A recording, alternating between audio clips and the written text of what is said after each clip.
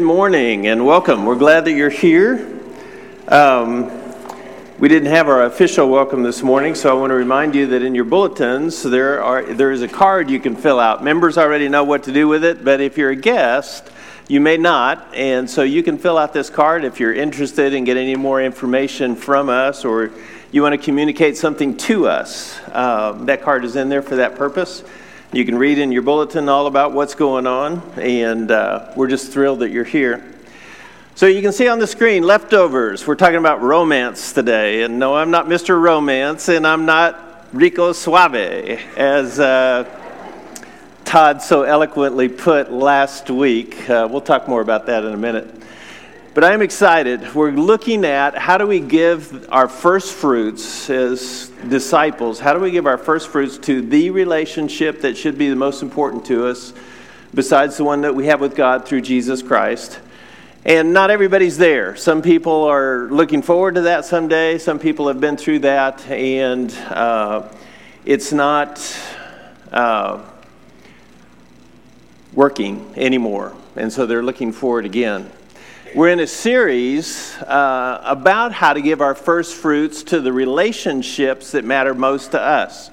And in 2 weeks, Greg is going to teach us a lesson on childing. Now, as we were going through this series, we couldn't find a word that appropriately described what children, the relationship that children have, the verb, what they do with their parents. They obey their parents. Sometimes as their parents age, they even have to take care of them. So we dubbed that childing. So he's going to talk about childing.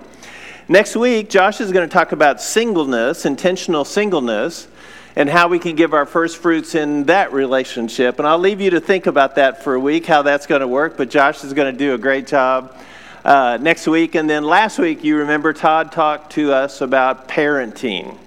So today we're going to talk about romance. And I want you to understand something, that I am not Mr. Romance. I am the most unromantic person that I think that I know. And there's a story that will illustrate this perfectly. And this is a famous story in my family, and it's told every year around this time as we get close to Valentine's Day, at least once, sometimes twice, sometimes 5 times, even by our grandchildren now. But this happened 3 years into our marriage. Claire and I were living in Prescott, Arizona, and it was February 14th. It was early in the day. I was remodeling my house, as I always am, and so I was going to the hardware store, and I thought, oh man, it's Valentine's Day. Being the early shopper that I am, it was 9 o'clock that morning. So I go to the hardware store, rack my brain for the most appropriate moving gift for my wife, and she had been complaining for a week. The head kept falling off of her broom. You know how that works? And she needed a new broom, and she didn't have a dustpan. And so I thought, I know what I'm going to do. I'm going to get her a broom and a dustpan. Now, I want you to know that I spared no expense. I got the absolute best broom and best dustpan that the hardware store had to offer. And not only that, on the way home, I stopped at the drugstore and I got her a nice little card and a red bow to go on it. So I walk in the door with this broom and this dustpan about noon on February 14th, and I say, "Happy Valentine's Day, dear." Okay, you get the story, right?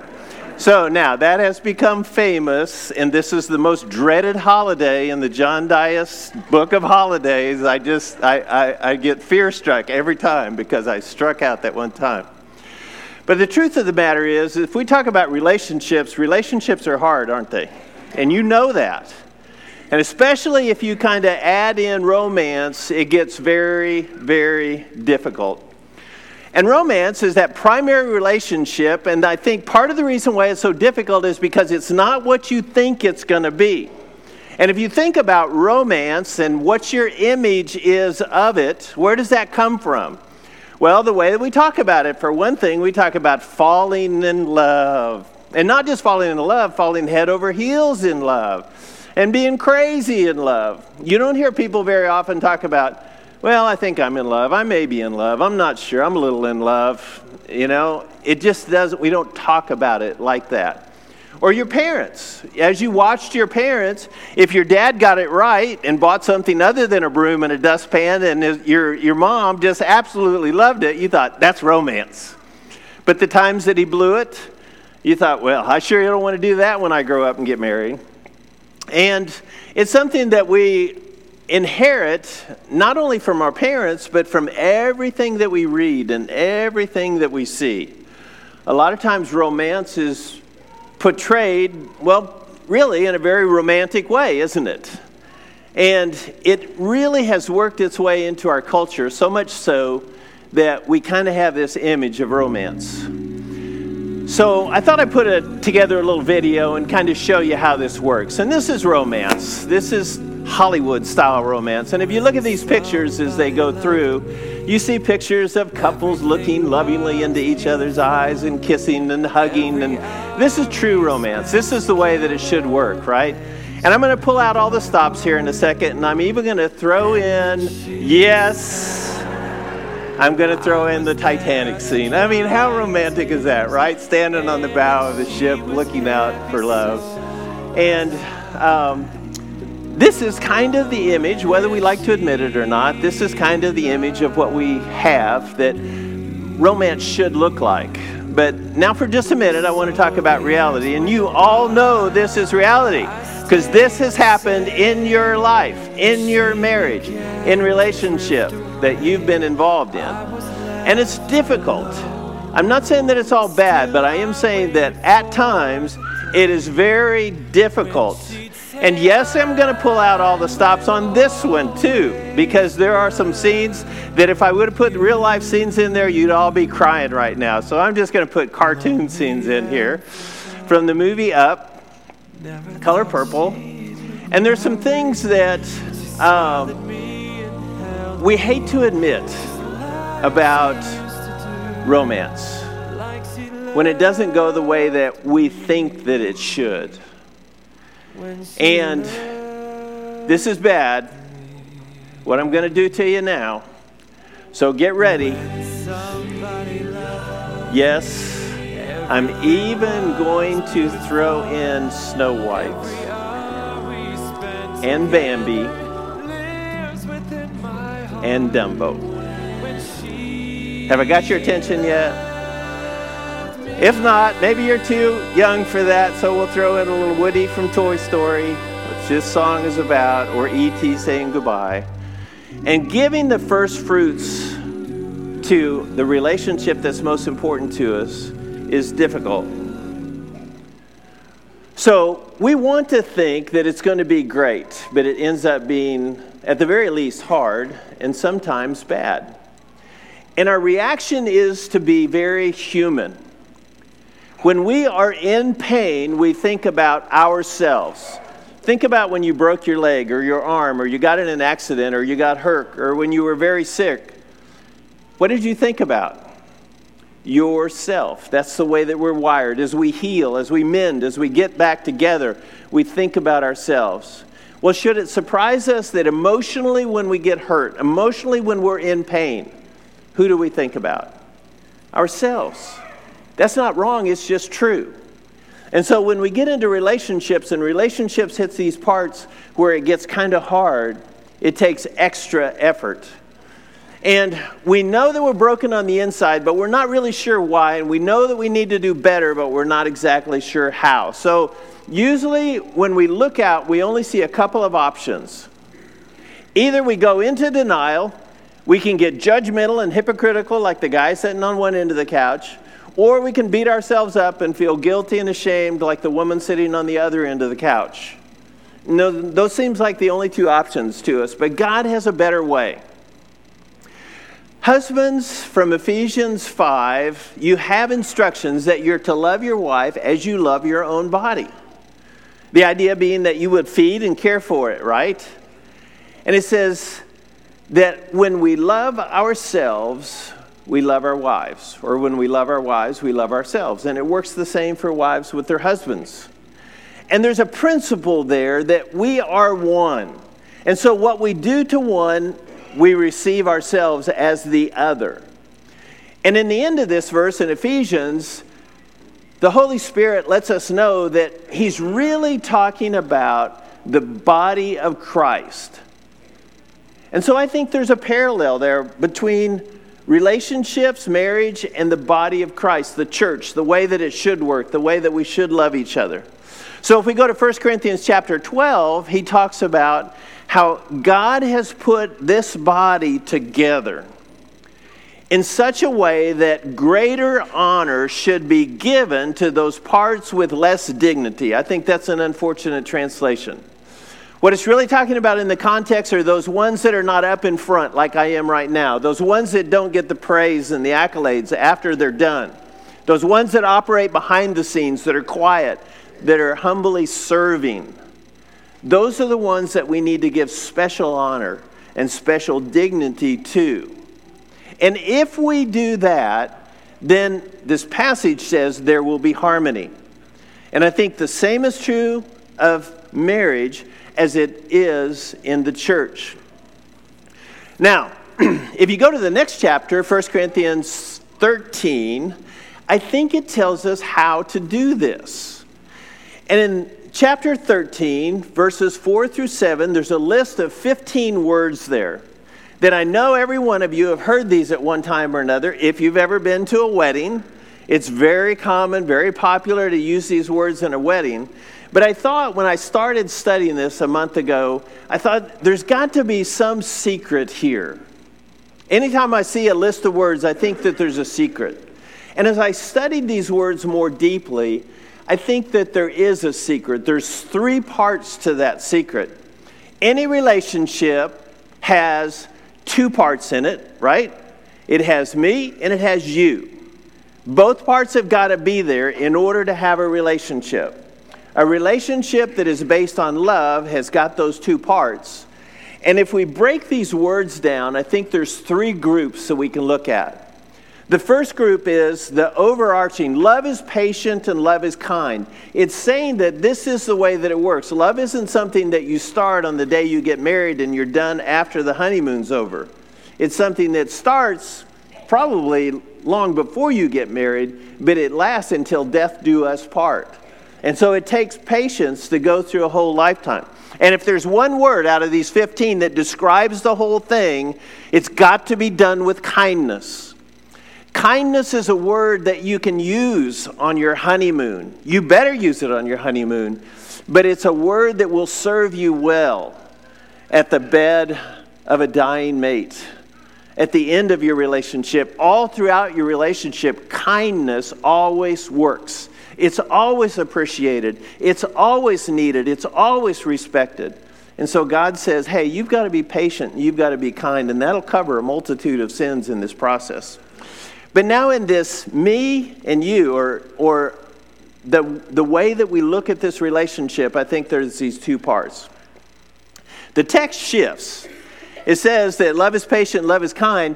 Then it goes out and it says, love does not envy. Love does not boast.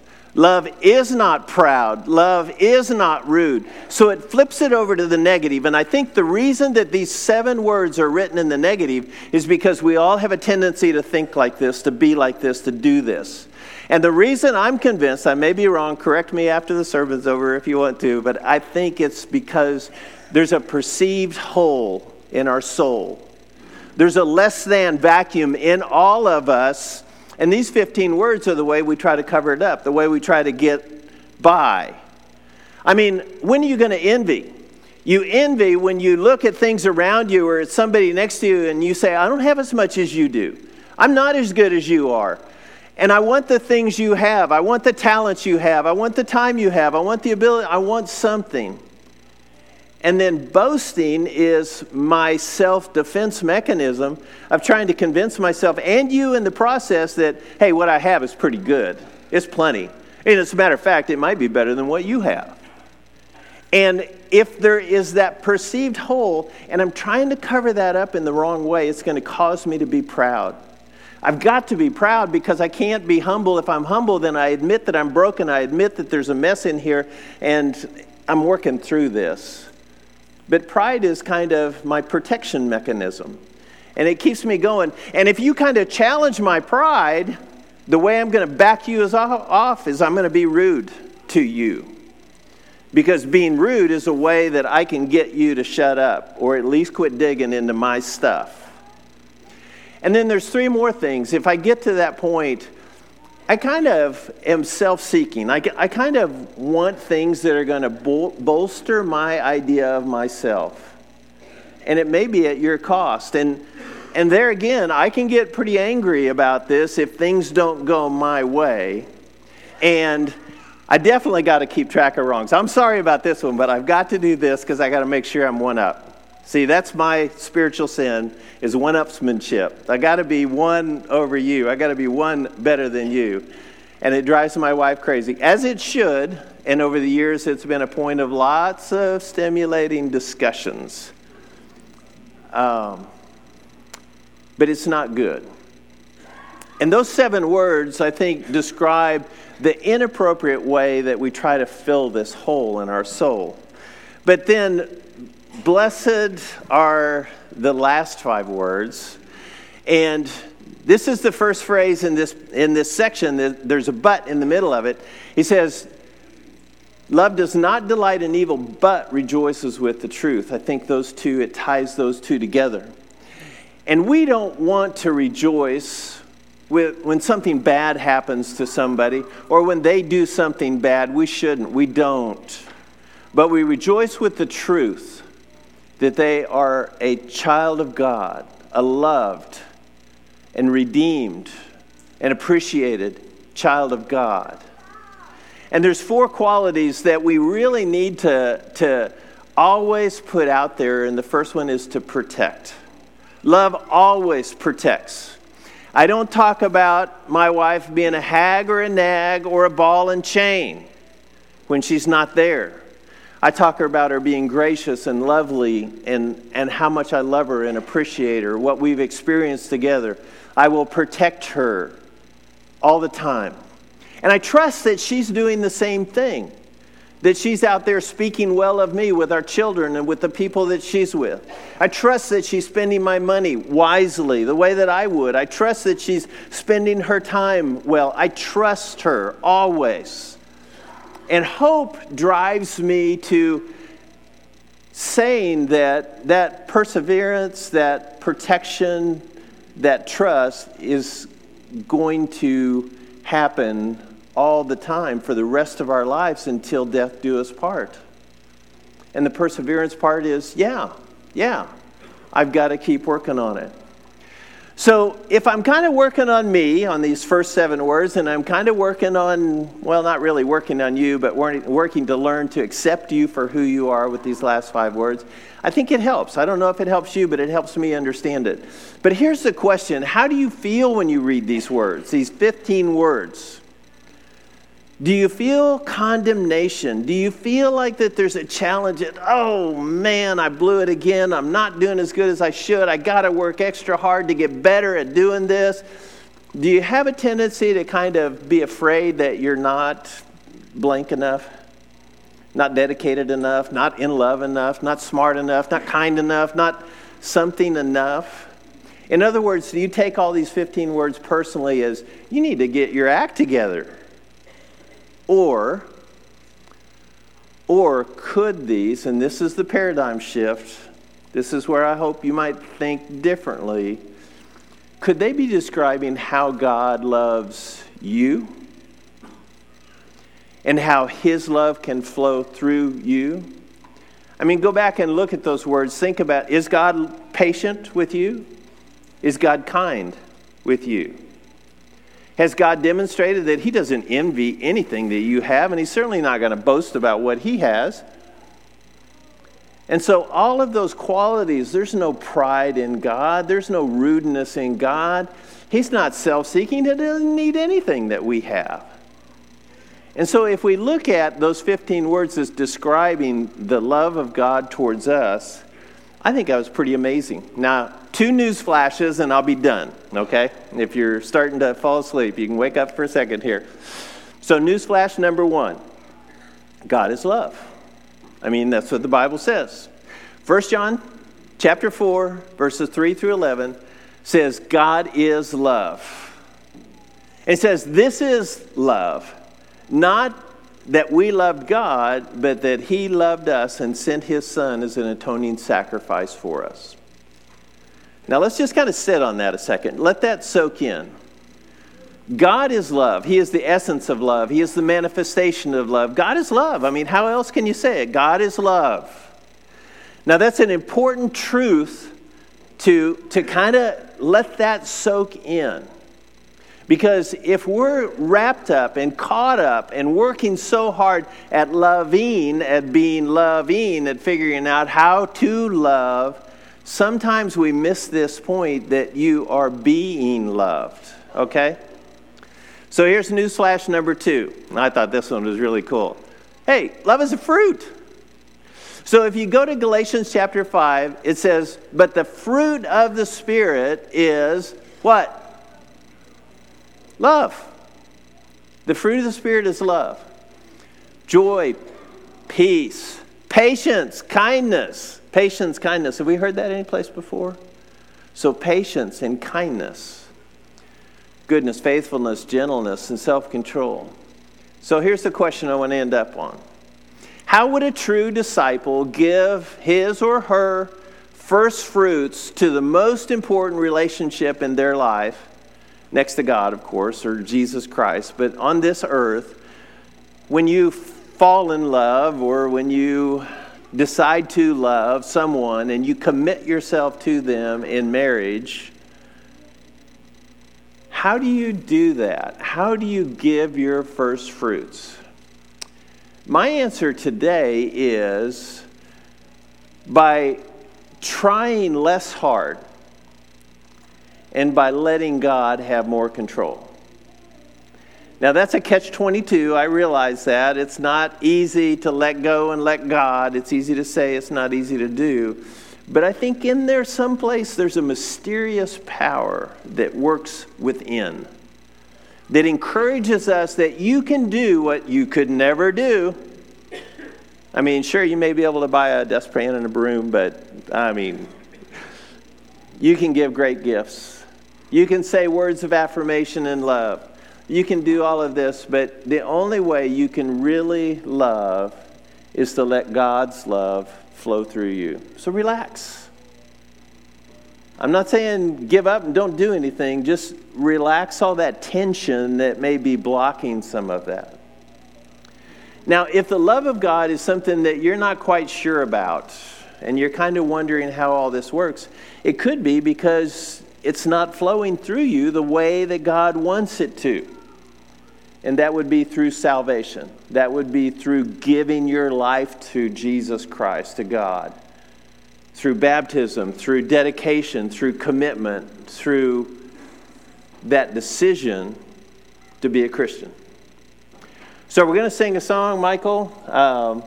And if that's something that you would like to do, there will be some shepherds in the back. And please let us know how we can help you figure out how to take that next step to learn to let God's love flow through you.